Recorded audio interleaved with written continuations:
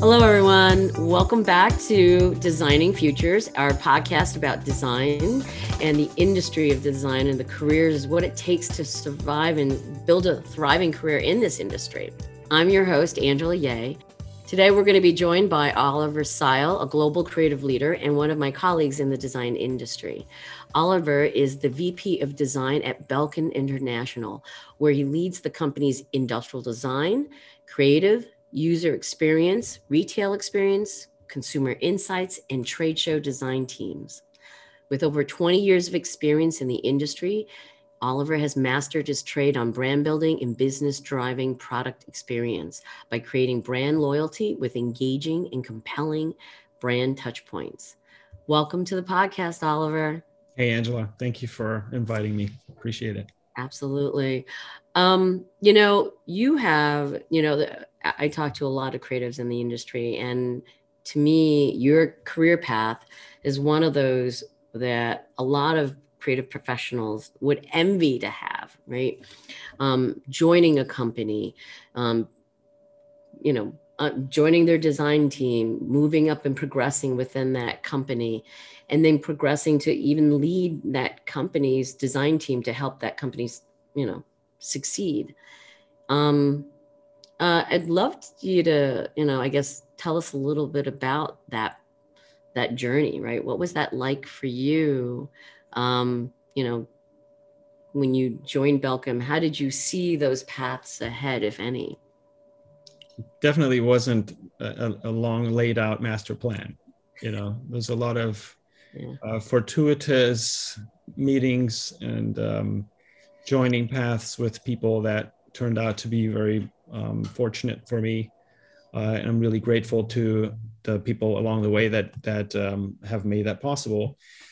Started as just a regular designer coming out of Art Center College of Design in Pasadena, and joined a company called Hauser in Westlake Village. Met some really fantastic people over there, who then ended up alongside me at Belkin, namely Ernesto Quinteros, who's now the chief design officer at J&J. Right. I remember, such a great team of people that were at Hauser. What a great, agency, right? It was quite a team. I stayed there for no more than 2 years, but the opportunity became available for me to join Ernesto at Belkin. And a whole bunch of us Hauser folks ended up there. And a lot of us are still there today. And while Ernesto has moved on a number of years ago, I was able to take on some of his responsibilities. The company has really changed a lot since then. So the kind of growth curve for design was really super dramatic in the early days. And we're talking about 20 years ago. This started in 2000. And I just celebrated my 21st anniversary there, which is kind of shocking, but also amazing. So we came in at a time when design was not commonplace, and industrial design, good user experience, was not a commonplace practice in a lot of companies, especially not in consumer electronics. And we brought some of that design thinking that we had, and our team had the opportunity to learn and craft in the earlier days, and brought that to this company that had been previously not really very familiar with what it means to make really great innovative products on their own. And we grew that drastically, and we invested super heavily in the company, really thrived. It was a huge, huge asset to Belkin, especially in the early days. Now, today, you look at a completely different landscape. The landscape has completely changed. Everyone who's listening to this podcast will be well aware of that industrial design, user experience, consumer experience, all of these terms really have become kind of a practice that is table stakes these days. You don't need to show up if you don't have those elements present in your company's thinking. Mm-hmm. So it's very different today. We were able to do a lot of crazy things and very, very innovative and creative products were launched. Not all of them were terribly successful. Some of them were, but some of them were not. But most of all, it afforded us to become really a really intrinsic component in Belkin's history and in Belkin's world. Just how Belkin acts in the business world and how Belkin shows up became really driven by design. Design became what Belkin became known for because of what we were able to do there. And so we've built an amazing team of people and an amazing competency within the organization. And now it's table stakes.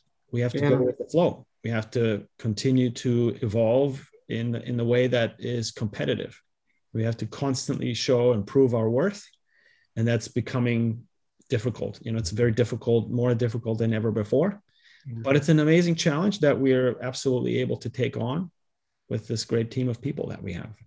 I love that you've kind of walked us through this history, your journey within the company, but also Belkin's journey with realizing the value of design and how it's really distinguished this company, right? And its products to not just in the market, but to their consumers. I mean, there's a lot to talk about.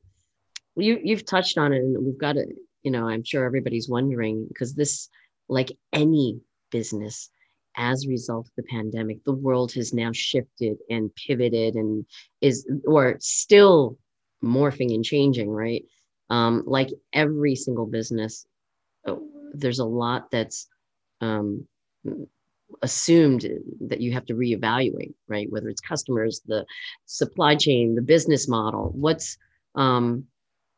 you're at the helm here. What are you guys looking at? How do you guys look at what's shifting and how do you process this now? Can you share with us what you guys are, what's in your head? Yeah, I think what's most critically important for somebody who's involved in the leadership of a company is the business aspect. How do you make money by doing what you're doing? There's quite a few companies out there that have grandiose plans for a variety of different things that don't pan out on the business side. So we have to watch our bottom line.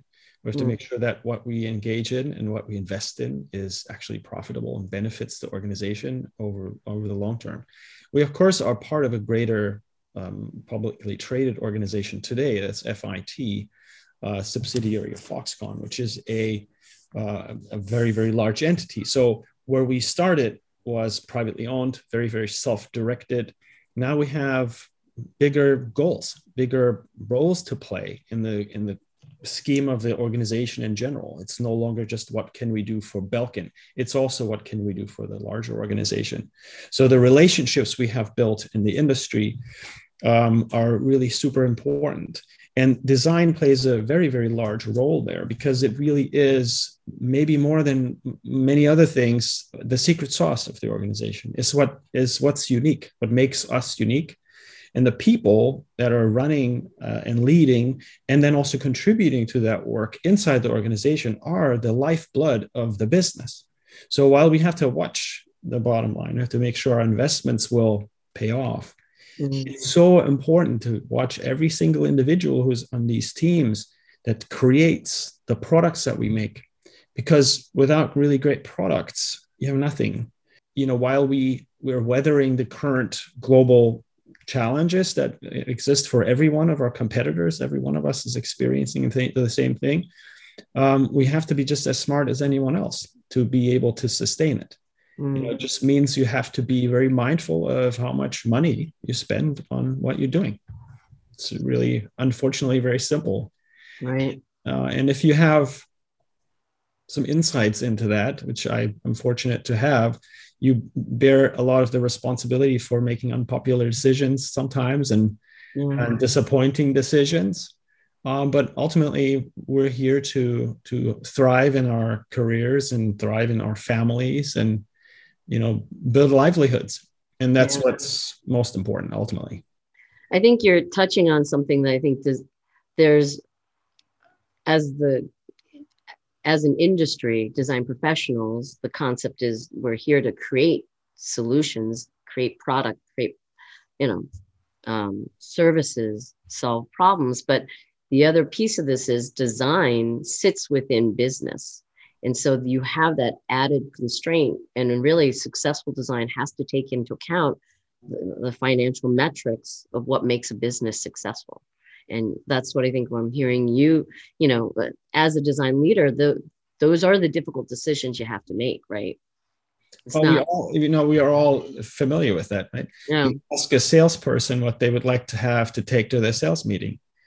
They want everything. They want everything. They want amazing renderings. They want a fully functional prototype. They want everything and anything they can have. Throw a video and a live show. Maybe they can't have that because we can't afford that. So if you ask a designer what they would like to do for a product, it's the same exact story. Well, we all have that innate desire to just do everything all the time for everything and do everything too well. A lot of us, I'm this kind of person who, sometimes struggles with and has struggled with that in the past, to turn off my desire to do everything all the time. Yeah. It's still something. It's kind of like being an addict to something, that may never go away. That's one of the hardest things to do, by the way, is to turn off your desire to work on something. Yeah, to create. Designers love creating and solving problems, right? So when you're being asked to, your immediate reaction is just to go and do it, when that's not necessarily the best step to take initially, right? That's very true. Yeah. And so that's been another part of that experience, is to have to really have no choice. When you, and it's, some people might see that as a benefit or a perk to be able to turn things on and off, but it's sometimes the hardest part of the job is to tell people to stop working on something and to let it be, and it's good enough. Where we as a company really want to thrive and strive, I want to say, to do things in a really exceptionally wonderful way all the time. There's no question about that. But that's a classic example of when, as a manager, right, what do you have to do? You have to help people be okay with stopping work on something and doing something else. I love that you bring that up, because I think it is important I think that's a distinction, how people move up within their career also, is knowing how to prioritize. You're talking about a certain level of prioritizing, especially when you have a lot of customers. Let's say, as a design leader, your customers are not necessarily the consumers, but we're talking about other divisions, the C-suite. If Belkin is now part of a larger conglomerate of other companies, you're speaking to those customers as well and helping them understand, no, design is not about making that calendar or quick whatever, but let's focus on the top priorities. It's just, I love that. So you've talked about table stakes, and let's bring this up. To be successful in design today, it's not just industrial design. You talked about it being industrial design, user experience, customer experience. Is that it? I think the classics are still here, right? It's all about user experience, period. Mm-hmm. User experience translates into customer experience, all the same thing, right? Mm-hmm. I always say that everything's a design project. I mean, you can look at it that way as well. If you have a good experience with a brand, with a service, then you're going to come back, and this is the same thing. What's changed, Angie, is that I think the traditional skill set of the industrial designer is still incredibly useful. But the more modern skill sets of software development, software user experience are terribly useful and valuable these days. It's everything is cyclical. I would assume new things come to light. New markets open up. User experience and software development are hotter than ever before. Mm-hmm. So I think what we're seeing is that having a skillful, experienced team of industrial designers is priceless. You can be super efficient with that skill set, and you can certainly build on that to be an exceptionally good user experience designer as well, by understanding simply how people work and tick, and to be empathetic with people and listen to them and to understand how something may work or not, and also to figure out how to inquire about it, how to test it, how to really check yourself. But the ability to work with software is the biggest, most tangible change and new part of our world, where the the need to develop apps and certain software solutions is part of our workflow now more than it has ever been in the past. We at Belkin, we started doing that, I want to say almost 10 years ago now, when we started working on smart home products. We have a brand called Wemo that is one of the OGs of smart home technology. That required a lot of software development, user experience work. And that is also today still the hottest part of our work. It's the most competitive field for designers today. It must be nice to be a user experience designer these days. You get to ask for a lot. Yeah. Quality of life.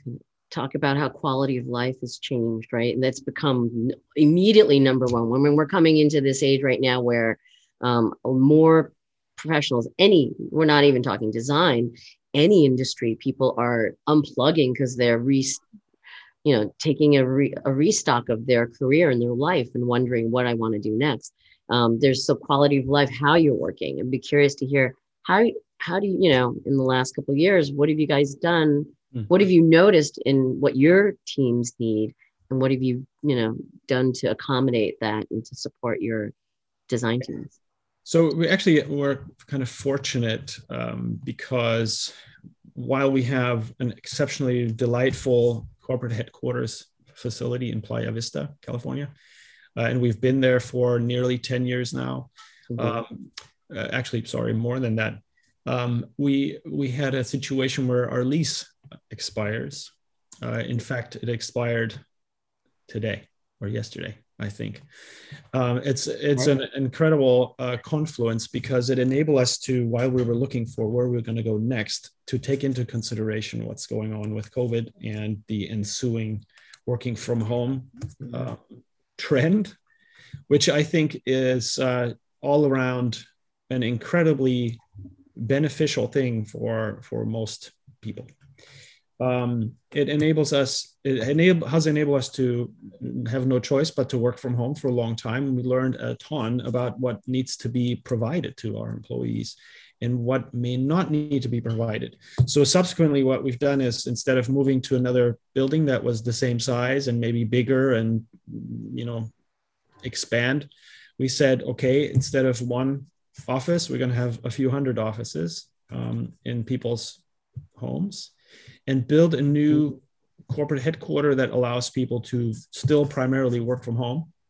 A vast majority of our employees will be working in a hybrid position, afford them the ability to come 24/7 to a corporate headquarters building that is primarily designed to provide labs, technology, prototyping and engineering technology, but also collaborative spaces and kind of enjoyable place to work where it can be very productive.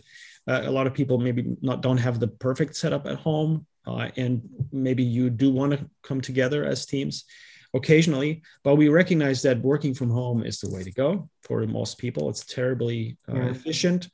And we've seen, I personally have observed a really encouraging level of productivity. It slumps here and there, and I think that's just human nature. But this new place we're going to move in is going to be designed for temporary occupancy. You come in when you need to and when you want to. Instead of being at your desk all day, every day, and driving to and from work every day, you get to come in when you need to, when you want to. You spend some quality time there, and then you go back home, and that's where your main office may be. So that was a really incredibly amazing experience to be part of, because it enabled me to participate with a group of really smart people in building a better place for us, and we've come from this place that was a huge source of pride for us to move into this Playa Vista location in 2010.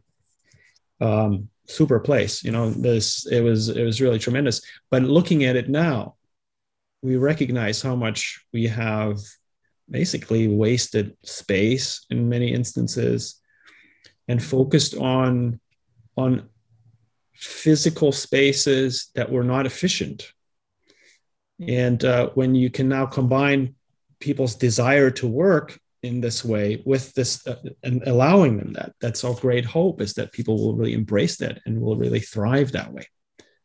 Yeah, I think research shows that there's a breakdown now of different types of preferences, right? Work preferences. There's some that want to stay completely remote, some that will want that flexibility remote and some bit of that socialization, right? And then there's some that want to socialize a lot more. It's a range. And when they want to come to your, to the corporate office, the purpose is to socialize and to congregate, responsibly, of course.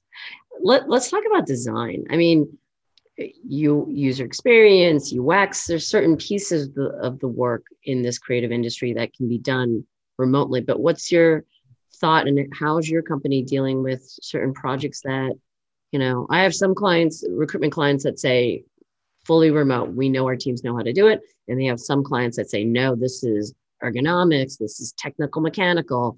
We need someone, we need to watch and observe people doing it, for instance. What's your take on how you guys solve that problem? So Ernesto, my great friend and mentor, he put this in my head, the concept of ideality, which is kind of an old-fashioned notion of how do you arrive at incremental improvements. You envision what is the theoretical ideal for something, right? So the theoretical, and it may not be ever attainable, but at least you have some kind of target. So the theoretical ideal is you don't ever have to go anywhere. You can stay at home, but you get all the work done in a perfect way, and you consider all possibilities, and you have all empathies imparted upon you automatically and magically. That doesn't exist. So what I believe is that for some work, physical proximity is inevitable, and if you don't do it, you're going to fail. And I strongly believe that industrial design, the design of physical objects, is 100 times better when it comes from people who've actually seen each other and touched things. And, that's just... Yeah. And watched each other, right? Watch each other, observe each other. Yeah. And it also takes time, and it takes iteration, and it takes, repeated exposure to it. At least for me, there's some people who, we all know this, can you review this? You review it and you miss 10 things, and you review it 5 more times until you get it right, right? That's classical human nature. So that is why in our organization, we've decided that the industrial design team will be required to live close enough to the office so that we can come to the office when we need to. That is not the case with every other discipline. And that is simply because what these folks are working on may not depend as much on this physical exposure to the subject matter. For example, if you work in the creative team, then creative in our organization means, graphic design, user interactive work that is often, screen bound. If you're working in a team that works on the website, you really can be anywhere you want. I mean, this is really now data, visual, digital. You can see this thing the same way I can see it from anywhere.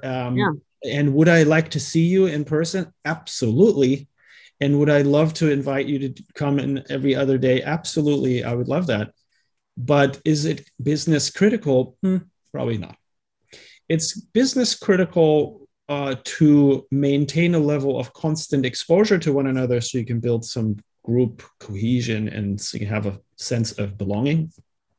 You cannot undervalue that, which is why we built an amazing place that people can come to and hopefully will come to. But where I was going with that is that there are some groups and that have really different needs. So industrial design in our organization, we will see each other.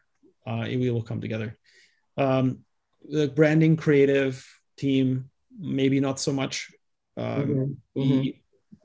These are hybrid roles, so we are asking people, especially when they're a manager level, to be close to the office. That is possible. And user experience in particularly is evolving into software user experience, where we used to have a more hybrid account of what the job description entails for a user experience designer.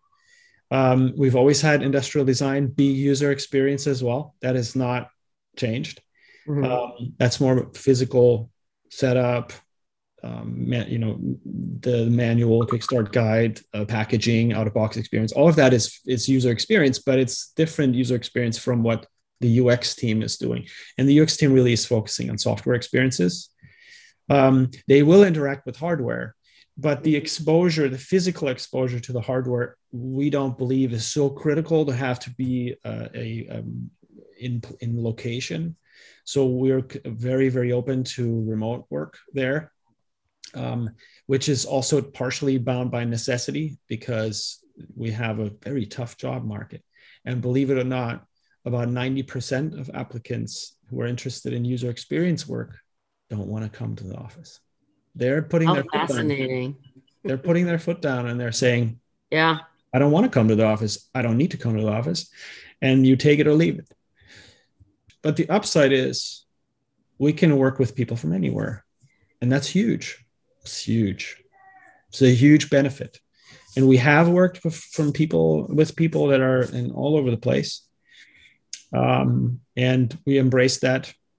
So we've got set some limits, where with respect to time zones and things like that. But it's been a pretty good start. Yeah, I think in the last 2 years have shown us anything, wide majority of different professions and work can be done remotely, and the biggest shift, you're right, and I know we talked about this earlier. There's a lot of talent right now that know that they can get that work done remotely, so balancing that quality of life, that's so important to them now, to talent. I think a smart employer, a smart company is going to want to be flexible as much as they can where they can find that kind of talent. That's absolutely right. Yeah. I love how, you and your team and Belkin understands that. And that's certainly why, it's going to allow you guys to continue to attract talent. Let's talk about, can we talk about being a design leader? And I think you're in an enviable role, but I'm certain that obviously a great piece of this is because you've built this, this design department, and you've built that respect for design within your corporation.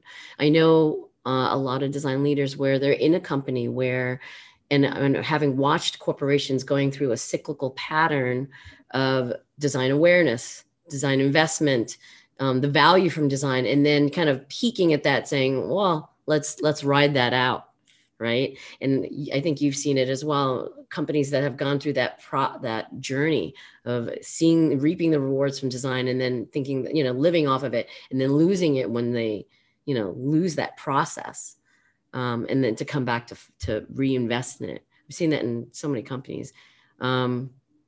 What's the advice that you might give to design leaders that are facing that, where the C-suite may not understand the value of design long term? Have you walked through conversations like that? Yeah. So I want to be really clear. I didn't build this. This was a very, very big joint effort. Yes. By many along people. With many design leaders as well, I'm sure. Yeah, and it was not a big struggle, just to be very honest with you, because in this organization, thanks to the work that Ernesto and our team has done in the early days, we really did build the credibility that is necessary, and that had a lot of adjacencies, that goes into consumer insights, user experience, that goes into branding, a team of people who actually understand branding. It extends into the engineering world, building innovative owned in-house teams and so on, right? So that is what we called Innovation Design Group, people that were involved in that kind of work. That foundation was laid and built a huge amount of credibility. So it was kind of an organic process. It was built on the notion that the CEO and the leaders of the company believed back then that it was necessary to do this. So a lot of work was done already for me, right? And for our team. So it wasn't a huge lifting that I had to do or we had to do to convince people. I want to be clear. And so we're still benefiting from that, you know. So the curve that you described is real. There was a huge excitement in the beginning, huge amounts of investment, huge amount also of the benefits that were reaped from being different, more exciting than other companies may have been. And of course, that becomes harder and harder. Yeah, there's like a curve that at some point, like you just said, it kind of levels out. And other considerations as competitors catch up, you know, which they have. In many cases, our competitors are now, you know, doing things maybe similarly the way we used to do them. And our job is to try to stay ahead. So in our organization, I'm very fortunate to understand that my fellow leaders are on the same page. We know that design is good design, which is a big sort of placeholder for all these other things I mentioned. Sound, research-based, human factors, human needs, considering sort of like human-centered design philosophy is a must-have for a company to be able to command the respect in the industry that we would like to receive. We are not a company that rubber stamps products and throws them on the market and see what sticks. That's just not what we want to be. So what advice do I have for other people? It's you have to understand what kind of company you want to be. If you want to be a company that makes commoditized products quickly, delivers them fast, you can get that design probably in many different places, and you probably don't need to build an internal innovation structure. You probably need somebody who can own the quality control, make sure that things don't look terrible and they work well. But you'll build an organization that focuses on other things. That's not what we're doing. We're doing that too. And so as such, it's a pretty easy discussion. If we want that, then you have to have good design leadership. You have to have a solid foundation in competency. You have to have people who really know what they're doing. And then that discussion is pretty straightforward. Yeah. The people that you're working with in those other divisions understand the value, right? What the rigor, kind of the amount of time and investment it takes to really do this, they understand that value. But I know it can be a really big struggle. And it's not the same for every I would say not for every discipline. You know, I spoke about the time that we've been around and how we've built a solid foundation of trust. That is priceless. You know, other disciplines that are part of the organization may not have had the chance to shine like that, to build these kind of like incredible deep relationships that are now sort of like hammered into stone that can't be removed. So it's about building trust. If I can be a professional that provides you with a service that you know is beneficial to you, you're gonna mess with it. So that's my hope, is that we can continue to do that work with incredibly solid, competent design, engineering, an incredibly deep understanding of the craft. Mm-hmm. You know, you cannot replace that. If all you spout is hot air, and in the end, what you make doesn't generate revenues, or is not manufacturable, right, then you lose the credibility. We've had some instances where the products we've designed were, skating on thin ice. We made some things that were hard to make. That tests the organization.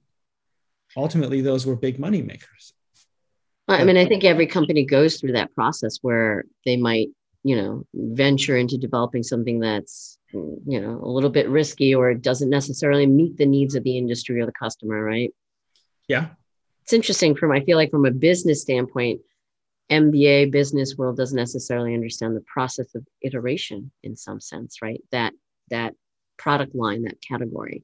How did you walk your company through saying, all right, so this is, a learned experience, or, how did you frame it? How do you frame, a product line that doesn't necessarily meet the needs? Well, a product line that doesn't meet the needs is not going to make it to market. Mm-hmm. Mm-hmm. I mean, that's the goal, right? Right. Um, And then I think through the design process, you're able to indicate and realize this earlier on than some companies that just keep pushing along, develop something, run it, keep going, not going through that process of due diligence to reevaluate. Yeah, sometimes you can predict things, sometimes you can't. And sometimes, as industrial designers or as user experience designers or creatives, we are, I think, not sometimes, but in many, many cases, we are delivering a service to people who own the business. Like in our organization, the product, the ideas can come from anywhere and often stem from designers or salespeople or others. But right. If there's a business venture that we would like to engage in, then our design team may be tasked with making something that services that business need. And if that business doesn't pan out, there can be a million reasons. Then that isn't necessarily, can't really fault the design. It's just sometimes the business venture doesn't pan out. Those are things that we're seeing today where I would say we have a faster notice of that kind of stuff than in the past, just simply because of e-commerce, and you can launch product lines and quickly see if they fail or succeed, things like that. It's very helpful. And that's another great thing about being an internal resource, and part of the internal kind of fabric of the organization is to be completely aware of those dynamics. If you're a consultancy, often, you don't ever get to see that kind of stuff. You make something and that baby leaves the house and you never see it again. And you find out later that it fell off the cliff.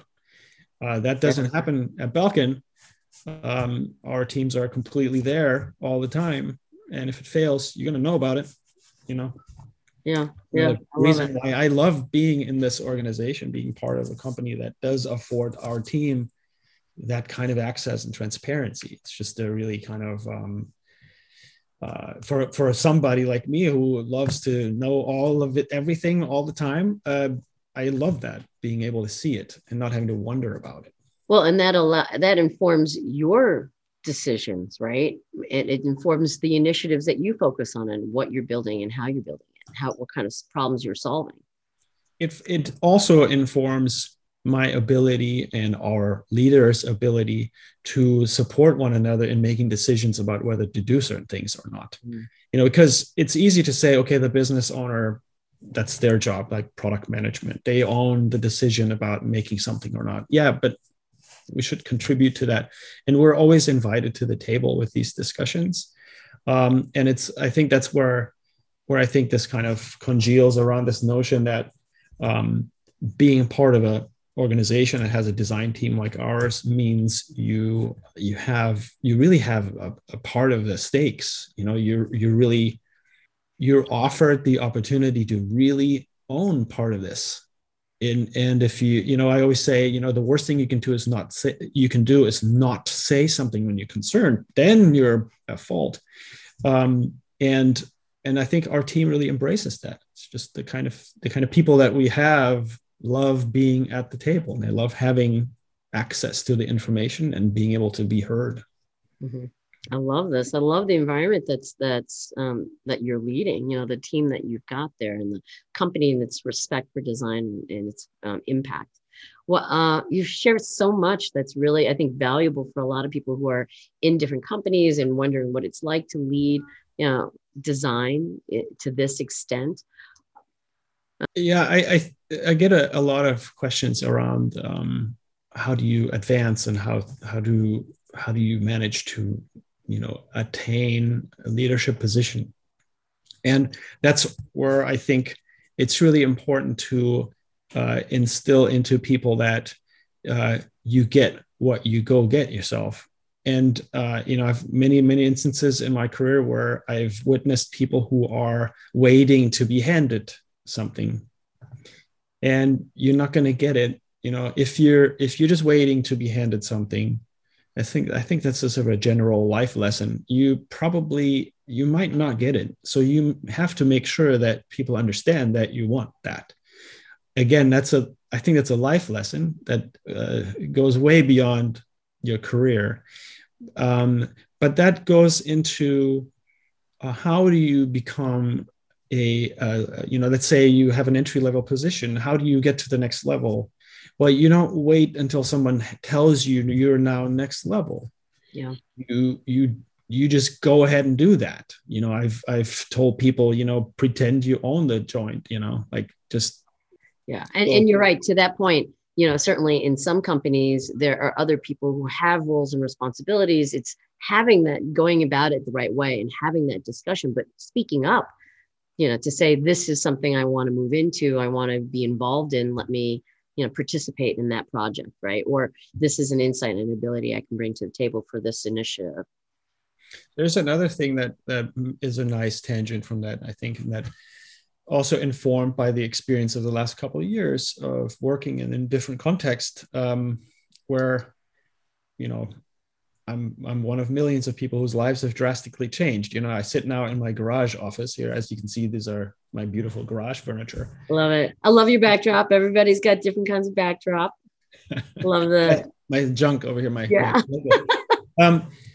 but yeah. From a time in which I never sat still in the office because I was constantly seeing people walking around from meeting to meeting and running around and seeing people all day long, to a time where I have to go and actually seek that conversation. It's a huge dangerous moment for people, because especially if you're naturally not extroverted, if you tend to be a bit more private or introverted, it's really easy for people to become invisible. Yes. And I think if I had that one piece of advice, it is please try not to be invisible, because you will sabotage your own career. I think that's a real problem. And we're probably going to see that, as the years go by, we're probably going to see some real data around this. But I have no doubt that people who are not willing to turn on the video and just be there to be seen, that ultimately that's not going to be beneficial. If you want to progress in your career, you have to participate and you have to show up and you have to, and it is harder. And so people do have to make a more concerted effort. It's interesting you bring this point up, because I obviously speak to so many people at some point in their career. And for those that are wanting to strive to move to that next level, there is an interesting divide. There's one camp that says, why am I not getting that opportunity? And it is about, it is harder now, certainly, to get into that conversation, right? How do you, if you don't have that, and you're right, it's amazing when you're in a room, you're hearing a different project going on, a different initiative, you can just step into that conversation a little bit, right? Or align with another department. It's also much harder for your personality to actually have an effect on people. So I don't know. I think it'll be different for everyone, but I think that's a big challenge, and that's why also returning to the office should be something that at least sometimes, not all the time. I'm not for that, not every day, please. I'm happy to work from home a lot, but please don't sit on your hands and expect good things to just happen. Yeah. Because networking with people and having relationships with people is not going away. That is still going to be the lifeblood of anyone's career. Yeah. There's so much around networking. I know a lot of people who join organizations when all of a sudden they're ready to make that move. And really, you want to be a part of those communities and a part of those conversations even before it's time, right? How has that affected your business? Because I would assume that you've always done, or as long as I've known you, you've done work remotely and connected with people all over the place. But how do you see that affecting what you're seeing? Well, and obviously, I think, and let me just speak to these organizations, which I think are absolutely invaluable. I've heard people debate about organizations like IDSA, IXDA, AIA, DMI, and I think these organizations are highly valuable, probably more so now, because you don't have those social forums as much. You need these formal organizations. I just remember, Oliver, I remember seeing you at these conferences, either maybe one or both of us were speakers, right? And walking through those conferences and, just swapping business cards and connecting with people, getting to know them, getting to know their personalities, and what made them shine individually. I think today, I mean, and part of what we do, whether it's recruitment and professional development work for, design professionals, we're always out there at those industry events. Nowadays it's virtual. And, it's having more of those private conversations, I think, in lieu of, and I think nowadays we're, in fact, this is why we've built this podcast, because even prior to the pandemic, these private conversations that I get to have with you, I think the insights that we're sharing, that you're sharing, there's so many people who are primed to be an amazing design leader or wanting to understand how to take it to the next level, how to help encourage their companies to invest in design better, right? Mm-hmm. Hearing these conversations, and this is why we've chosen to start our podcast, so that more people can be inspired by what other design professionals like yourself have done. Mm-hmm. So we've chosen to do this because even with those organizations, there can't be enough places for people to connect. So I think the return to some level of normalcy is, so it's just I cannot stress how annoyed I am by the fact that we are kind of condemned to sit at home, because I think so much success comes from physically meeting people, not so much maybe the people that you work with all the time. I think there are some ways you can work off your social credit that you have, but building new business relationships is just incredibly difficult, I think. So I was always most excited to travel places to meet customers and to see their, being able to be in the environment that they're in and understand what they need, especially with retail experience, for example.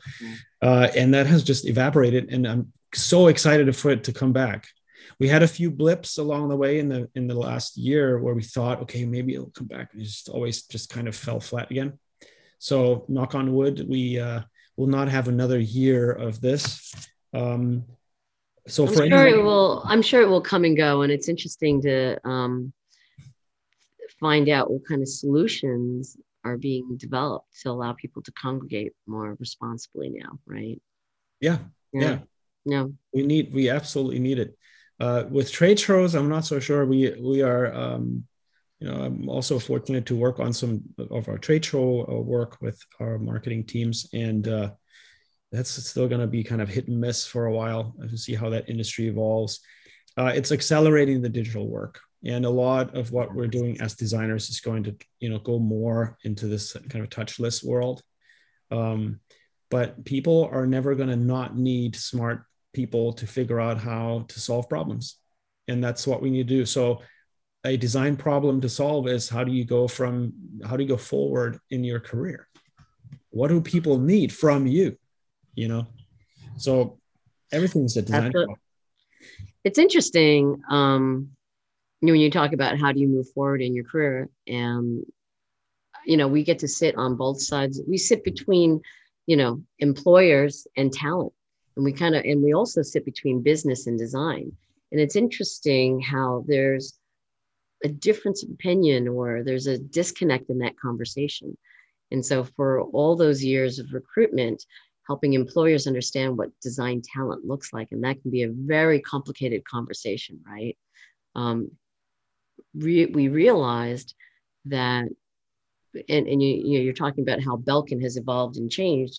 We realized that while we're helping employers understand what design talent, what they thrive on, what their archetypes are like, and how they bring value to a company, we came to realize that creative professionals themselves need to understand how to speak to business. Mm-hmm. And that's what Thrive by Design is. That's what we've built that for, to help people understand how are they pivoting their career? What is it that they need to understand about what kinds of opportunities, projects are best for them to work on? I love your point about stopping your design team just from the knee-jerk reaction of let's just go ahead and solve that problem. Before going through that motion of just executing, let's step back and decide what's the best kind of work for us to focus on. It's interesting because that is where you have the double-edged sword of being in-house and having all the transparency I was speaking about earlier. If you don't know about this, you're blissfully ignorant and you just take orders from the client, right? That could be a great benefit. So I think it really is about the kind of character of the nature of work that you would like to work within. But if you're a designer and you don't have if you're an industrial designer, let me just start there. If you're a person in commercial design and you don't empathize with your clients or maybe your own business needs, and you're missing something really super fundamental. And I wasn't always super aware of that either. That's just something that has evolved. And, not too long ago, I learned that was one of my big gaps, is this the financial acumen, developing a financial business related acumen. And so I'm focusing on that. That's one of my personal goals, to kind of become more eloquent and more aware of and able to navigate financial issues. So that's where you build, when you have that kind of in a position where you're in a position when you can do that, you work closely with the financial team to build proper business plans for the design team. But you get to choose that too as a designer. If you don't want to look at that, you don't have to, but you're just not going to go into a managerial role at some level. I think a lot of creative professionals start out thinking that it's not a category they want to cover. But to your point, you're going to be a more effective, leader within design leader within a company, if you can understand what, the C-suite is considering, or what all the other divisions have to keep in mind, right? I mean, the end goal is not just to design products that are beautiful, but that they're, this is for a business objective, right? That's right. Yeah. And you will never forget the fact that it's the touch point that makes your brand. So you have enormous power. Yeah. As a designer, right? So right now, tell me what life is like for you. What do you do? You've got your career, I know this consumes you, but like, what's outside of work for you, Oliver? Well, pandemic life has been very nice for me, I have to say. And I have a toddler and a wife and a stepdaughter, and we I'm very, very fortunate. We haven't been ill. We haven't had any kind of terrible things happen. So that's been very, very fortunate, and I feel very, very lucky. We live in Long Beach, California. I no longer live super close to the office. I used to, when I had to go to the office every day, that was my favorite thing. I lived very close to Playa Vista, so I had a really short commute. I wouldn't have had the idea to move to Long Beach. That was a pretty long commute. Now we're about to move to a new corporate headquarters in El Segundo. So that commute, I can handle that commute. But life is very much about work. It's I take it incredibly seriously because I know how important it is for everyone who works on our teams, how responsible we have to be as leaders to make sure we help people thrive. That's and I'm not just saying that because that's the name of your company. But it's been really actually very, very good. But I do not get my 10,000 steps in every day anymore. That's you got to find that. You've got to find that in. By the way, I love how you've moved to Long Beach. You're in Long Beach, California, and my weekend home is in Long Beach, Long Island, which is just really funny. Right. Opposite ends. But and I love hearing that you it's beautiful. I mean, I've heard a lot of people also finding that balance, and so I love that you found that balance. A better balance in your life. Yeah, and this is, I think, what our opportunity is now, right? We've been Yeah. given a tremendous opportunity, really, to not have to drive to work every single day for a lot of us. Yeah. Those of us, I mean, still many people do, and I'm grateful for them when they do that, because not everyone is in a kind of work that we do. So we should try not to mess it up. Yeah. Because I think when people get kind of complacent and start becoming very, very entitled to continue to like benefit from all these wonderful things, it's dangerous. We have to be cognizant that it's kind of a blessing, but there's millions of people who still do what they were doing before. And I look at our competitors in China and other places that they're not working from home. You know, they're Yeah. not they're not insisting on some of the perks that we have. So I'm just very cognizant of that and how competitive we have to remain if we want to earn our keep. That's a really important lesson that I've kind of had to accept, that the days of 2006, when we were able to do whatever the hell we wanted because we were cool and we had amazing Mhm. ideas, those Mhm. days are gone. We gotta deliver. And Yeah. so I'm super proud of the team that we have, because those are some incredibly talented and motivated people that are not letting off. Yeah. So we're here to deliver, and that's what you should expect from our team, no matter from where we work. I love that as a reason. I mean, I'm in different programs in a particular mastermind. And early on in the pandemic, one of the discussions was if we could see the positive side of the pandemic, what could that be? And for me, I think that it's been such a sudden awakening for all of us, quality of life and how important that is. And also from the employer standpoint, to realize how valuable and important that is for the people that are giving their talent, their gift to help build towards a common goal, right? So loving that your company is one of those companies that understands that.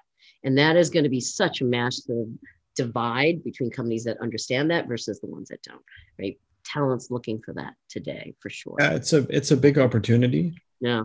We work very hard to realize a lot of the theoretical ideals that exist. Mm, We go into even diversity and inclusion, mm, social justice, environmental efforts. There's a mm, lot of that happening that never stopped. yeah. So those are things that are on top of what we're doing already. So we cannot forget that. We cannot let off. I think a lot of people are wondering what the work that you talked about pivoting and how different businesses are pivoting as well. And we've pivoted to meet the needs of, but not just employers, but understand what are the things that we can do to help creative professionals, advance in their career. And I think it's building a successful career in design. It's not as simplistic as, let's say, checkers, but it's more complicated, like chess, where there's a lot of elements to keep in mind. How do you support the companies that you work for and take them even further? I'm just curious what your thoughts, if you could share what that was like for you and how it's helped you understand, how to be a better design leader. A lot of the people that I believe will seek counsel from you have already undergone like the first most important step is they recognize they could use a little bit of coaching. And there might be some new aspects to what coaching they might need compared to the past. In the past, they might have slightly different needs. But I don't think the fundamentals change. The fundamentals are just, I think, about kind of a personal attitude and personal, just a kind of character and motivation. And motivation and sort of self-actuation, to me, are always the biggest subjects that help me just personally. And when a coach can help you get some of that, by maybe just listening to you and taking what you say and translating that into some smart questions. That is so priceless. And so that is just what I've observed, with when we spoke in the past, and when I've spoken to other people about similar things. It's often already all there. You already have most of the tools, but people need to tickle out of you what you might need to focus on. You may need to pivot. So I'm not sure, Angie, if today is so different from the past. It's just like the expression of what you need to change might change. Show up at the office, make your boss meet you at the office, be there when other people are there so they can see you. Yeah. Or actually pick up the phone or, Teams your finance manager and ask them how their work, how they do their work. Does that make sense? Yeah. Yeah.